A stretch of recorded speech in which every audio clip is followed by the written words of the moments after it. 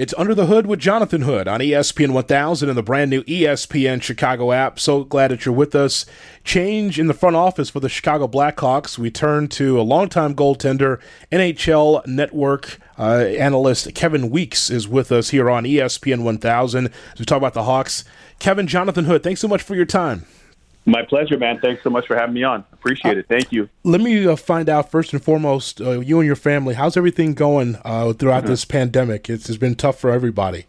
Yeah, appreciate you asking, man. We're all good here in New Jersey and New York City, and our families on both sides are doing well back in Canada, and in Barbados and the Caribbean. So, yeah, man, everything is good. Fortunately, what about on your end? Pretty good. It's just it's tough. It's been a long time with this quarantine in Chicago. We're one of the first ones to be quarantined throughout this pandemic, but we're hanging in there pretty good. It's all we can do is just wait it out. Absolutely. That's all you can do. That's right. Stay positive. Try and do your best to stay healthy, stay upbeat, and stay safe. Stay positive, man. That's the way we're approaching. I think that's most effective for all of us as we all can to the best of our ability. So it's a great approach, man. Kevin, I want to reach out to you because we didn't know that there was going to be some tumult happening with the Blackhawks with John McDonough being let go as the head of the Chicago Blackhawks. How surprising was this move for you when you found out? I mean, I'm of two minds. I mean, I was kind of surprised from the standpoint, obviously we know that they've had an amazing history that they've been able to accomplish, and John was a huge part of that.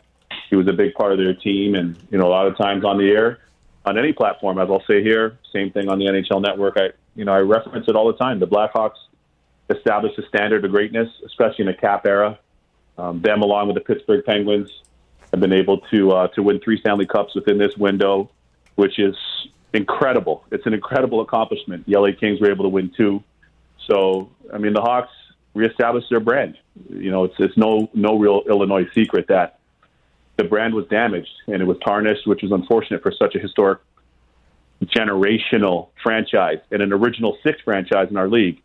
But with the ownership takeover, Rocky, and the new direction and hiring John and hiring Joel Quenneville and the different components, Stan Bowman at the time, Dale Talon, and some of the different coaches that they had on the staff, in addition to Coach Q at the time, and drafting well, developing well, they built an outstanding franchise, and John was a big part of that. He was a big part of the resurgence, reestablishing the brand, rehiring a lot of the ambassadors, be it Dennis Savard, the legends of the franchise, the late, great Stan Mikita, Bobby Hull, you name it, and even bring Chris Chelios back there right now, who's a native Chicagoan, as you know. So they did an outstanding job. John, from a business standpoint, did an incredible job. The hockey ops did a great job, and it's unfortunate. But as you know, man, one thing I do know about being around this league for 22 years now, between playing and now broadcasting, is change always happens. It always happens. It's inevitable. It's going to happen. And, for John, I'm sure he's going to have a wealth of opportunities that he's earned if he chooses to take advantage of some of them, because they had unprecedented success here. It was an interesting hire at the time, Kevin, because the ebb and flow of the Blackhawks. There was a time where the Blackhawks couldn't even draw 5,000-6,000 people at the United Center. It was just a non-factor. And just McDonough coming over from the Chicago Cubs as kind of like that Mad Men character, that person that knows marketing, finance, always good with the handshakes at the dinner table with potential clients. I think that was good. How common is that in the league, in which you have someone, maybe not a hockey guy, but someone that understands the marketing aspect? Because that was, along with the championships, the awareness of the Blackhawks was big, and McDonough was a big part of that. How often do you see that in the league? Well, I mean, we don't see it as often, probably a little bit more now than we had, because hockey is very traditional, not dissimilar to baseball. Baseball has been very traditional as well. And I do think that there's a lot of room for those of us that have been involved in the game, since playing street hockey before we got skates. At 5 and 4, 6 years old, because we've earned that from that time till now, from grassroots till now. But there's also some room for people to come in and add their expertise and add value and elevate things. And John's a great example of that. Commissioner Bettman started at the NBA, learned under David Stern, and Commissioner Bettman's the longest tenured commissioner in pro sports right now in the Big Four. And he's done an outstanding job too. He's a Hall of Famer, Commissioner Bettman. So I think that there's room for that. But I think it takes some open-mindedness And, when you're open-minded, if the person has the intangibles that you're looking for, he, or they possess those traits that you're looking for, and they resonate with you as an ownership group, then, it's not about it being traditional, quote unquote, per se. It's about it being the right hire. You want to have the right hire. You want to have the right person that can add value, that can really elevate and help deliver. And let's be honest, what the Chicago Blackhawks were doing for years, as you pointed out, was off the mark. It really was. And for a great city like Chicago and Chicagoland, the second city as it's known, but a global city, international. We all know the great athletes that have played there for all sports, not just, by way of hockey alone. And if you're learning anything by watching this Last Dance right now on ESPN with MJ, who I grew up idolizing and still do, and had the chance to attend some of his events, they could have very easily said, well, we're not going to draft this guy. He's from UNC? Nah, man. UNC? No, he's from Wilmington? No, forget it. No, we're not drafting him. Right. They could have gone with somebody else. You know what I mean? They could have gone with somebody else. That could have been the thing. And, the landscape of sports in the world would have been different, way different than what we know it to be now. So although it was a seemingly, and you're right, unconventional hire at the time, I like that step. And look at what they're doing on the Bulls side right now. Like, you look in the United Center just down the hall in the other offices, there's a guy from back home in Toronto who evidently the Bulls have hired in Eversley, who's going to be their new team president. So, and the Bulls see that. And then also Karnisovas as well, who's their exec VP, who they just hired, who played his college ball at Seton Hall. So sometimes, there's always a room for tradition. There's a room for innovation. But to me, there's always a thirst for results. And whatever that mix looks like and who can help us get there, regardless as to where they're from, where they're not from, color, age, religion, race, creed, gender, I want the best of the best for the best reasons that could help us get the best results. That's the way I'd run a team, for sure. And then you come to find out that Karnisovas is a house music guy, and house music is... I love house too, man. Right. Hey, listen, don't mess around. Last year we were at Harlem Meet 'em Up here in the city, and with Chef Marcus Samuelson, who you know, and it was buzzing. The whole place was bumping, but once the house came on, everybody went wild. Like everybody, I'm talking grandmas, everybody went wild once the house music came on. And especially me for being, from Barbados, having Bajan parents, that house beat, it hits you in the bone. So I love my house, man. Little Louis Vega. I know the whole Chicago house scene. I love my house, man.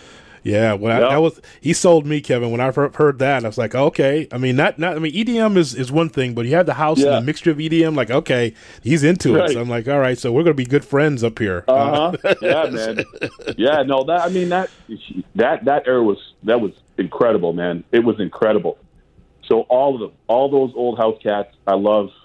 Inner City, as I mentioned, Little Louis Vega, all of them. Every one of them. I just love that era. That's a great era for music, and anybody can group to that at any time. That's modern day disco, really. That's the way I put it. NHL Network analyst Kevin Weeks with Jonathan Hood on ESPN 1000 and the brand new ESPN Chicago app. So Hawks fans are wondering, Kevin, you get your 3 titles in 6 years, and everyone has their run, and with the Hawks, it was great. It was a great time, but then it just dropped off the table where the Hawks were not even in the playoff picture. And so how do you analyze the good times to where it's trending in the wrong direction? Well, I'd say one thing, man. Success isn't finite, and you've got to go out and earn it every day. There's no question. We all know that. And while the Hawks were setting the pace, there's other teams that were watching. Other teams are saying, hey, what are the Hawks doing? Okay, hey. And, everybody knows each other. Guys played with each other. They played against each other. They played together in college. They played together in junior. Some guys played together in Europe. And there aren't a lot of secrets to success, and success leaves clues. So people were picking up on what the Hawks were doing, which is, how the Kings came along and kind of built their recipe, and then Pittsburgh tweaked their recipe, and then they were back again for 2 more. I think in the end, look at St. Louis last year. They could never beat the Hawks, ever. They tweaked their recipe, and they were able to do it. They were dead last year in January. Dead last. I just talked to Patrick Maroon, who played for them last year.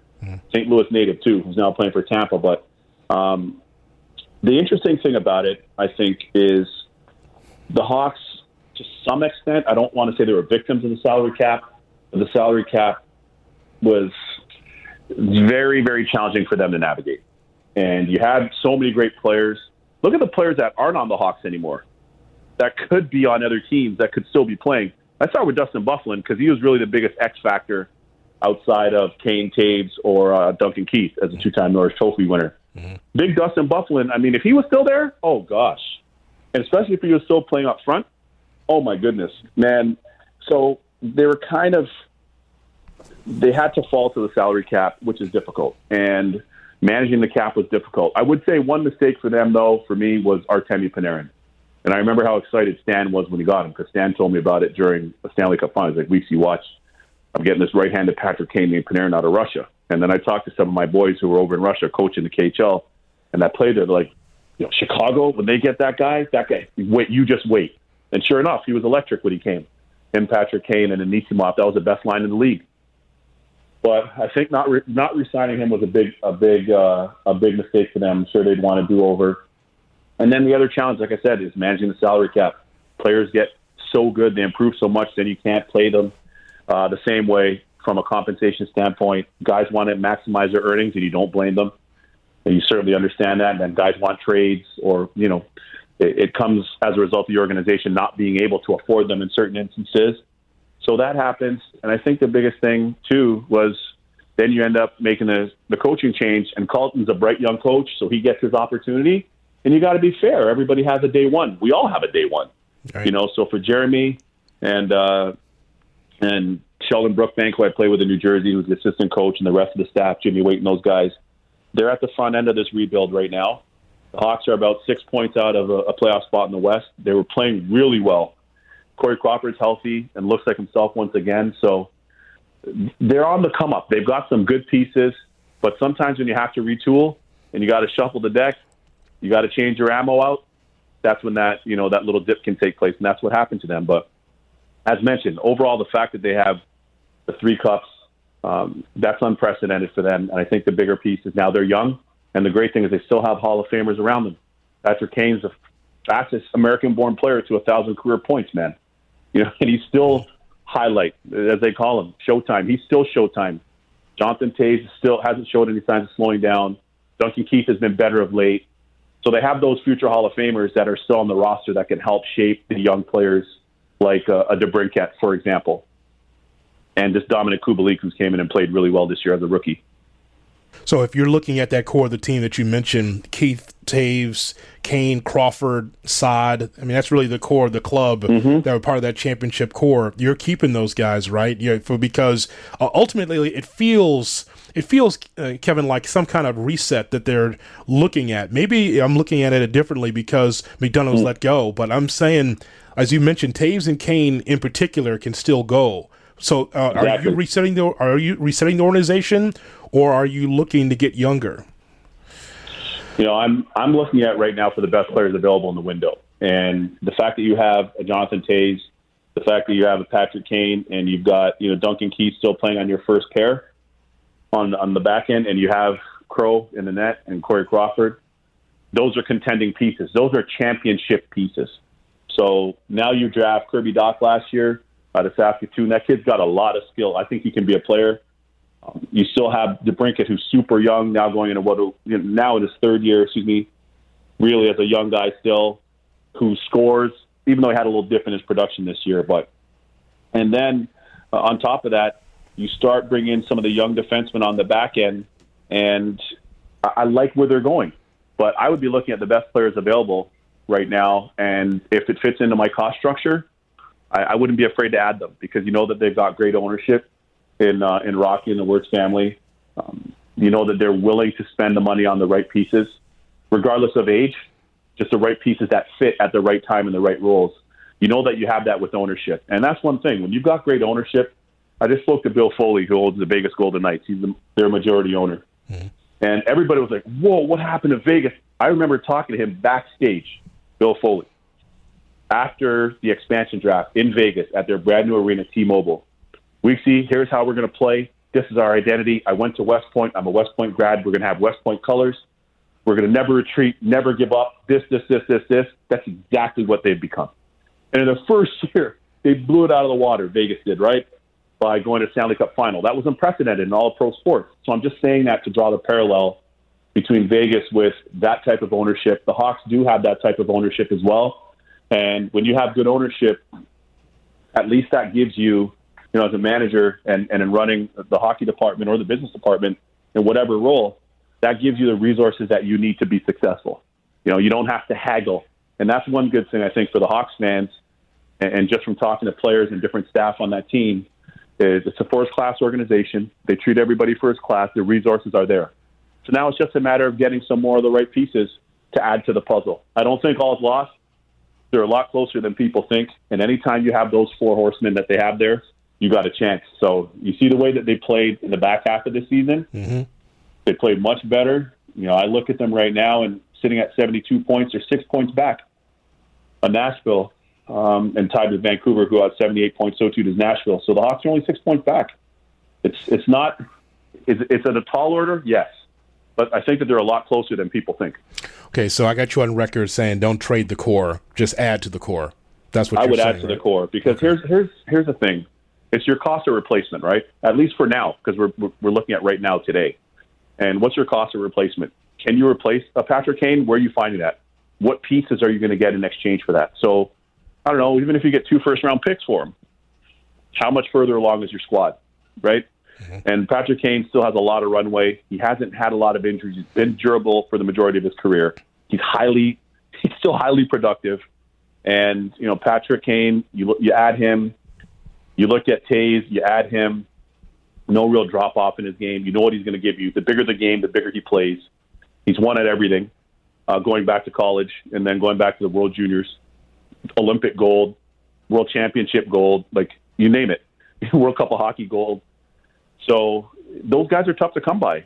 Even Duncan Keith, those guys are tough to come by. I know Seabrook's injured right now, and he's taking a lot of flack. But when you do have those young players, here's one thing that's important, is you don't want just anybody around them because they're impressionable, right? And you want the right guys like the aforementioned players that show those guys what it is, how it is to live, how it is to conduct yourself, how do you come to the rink, how do you present yourself when you come to the rink, how you train, how you recover post-game workout, all the different nuances that make those guys, at least 3 of them anyway, future Hall of Fame locks.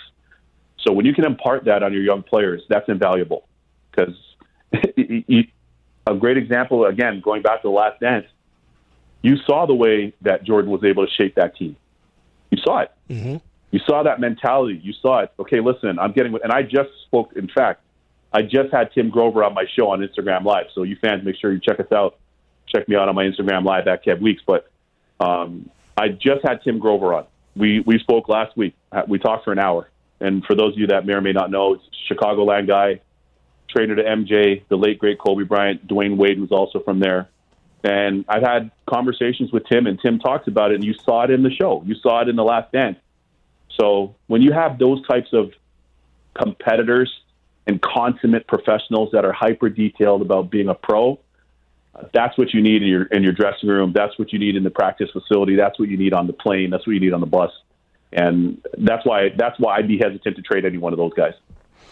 Kevin Weeks, NHL Network analyst with Jonathan Hood on ESPN 1000 and the ESPN Chicago app. A couple of things, you mentioned Crawford earlier, and I thought that, 35, 36, if you want to get younger in the net, I have no problem with that. I liked Leonard. Leonard was nice. Leonard played real well. He played real well. He's such a character, too. You put the light on him, and he talks for an hour, and he was always interesting. He goes to Vegas, and yes, correct. So I didn't like what he said once he got to Vegas. He thought that the Blackhawks short-changed him financially because he's going to speak his mind. I mean, it's Leonard, so he's going to say what he wants. I just thought that he was going to be the future in goal for the Hawks. He was not. So I'll ask you about Subban because he's part of this club as well. Could he be the future behind Crawford in goal? You know what, man? I've known Malcolm since he was young, and his older brother PK came to my hockey camp back home in Toronto when he was 4. So what I would say is Malcolm has all the talent in the world. I just spoke to Malcolm's goalie coach that he works with in the offseason, who's back in Toronto. He's Pittsburgh's assistant goalie coach, and Andy Kyoto. And we just talked. You're psychic because we literally just talked about this yesterday and the day before. Mm-hmm. And I'm in agreement in that. Malcolm has all the talent in the world, tons of skill, great athleticism, and I mean that in terms of flexibility. He's fast, quick, explosive when he needs to be. And I think this is a great opportunity for Malcolm there in Chicago, because same thing. He can get in behind Corey Crawford, learn from a guy that's won, learn from a guy that's a good pro who was doubted, who was second-guessed, and who had to earn everything, who played in the minors and did the whole bit, and came out triumphant as a multi-Stanley Cup champion. And their goalie coach, Jimmy Waite's great at what he does. So I think Malcolm has the talent to take his game to the next level. I firmly believe that there will be an opportunity if he stays in Chicago for him to play some more games. And I know this for a fact. Playing goal is like playing golf. If you don't play, you can't be that good, especially when you're young. Because when you're young, you need the reps. And it's such a feel-intuitive position, right? Mm-hmm. So all of that to say, if you look at Malcolm's splits, you look at when he played when the great Marc-Andre Fleury was injured, and you looked at Malcolm's numbers versus when he would kind of spot in, spot out, spot in and out. And his starts, were a little more spotty. They weren't as consistent. Then you saw a different performance. And I just think for him now, he just needs to go all in on his game, all in on working on his craft.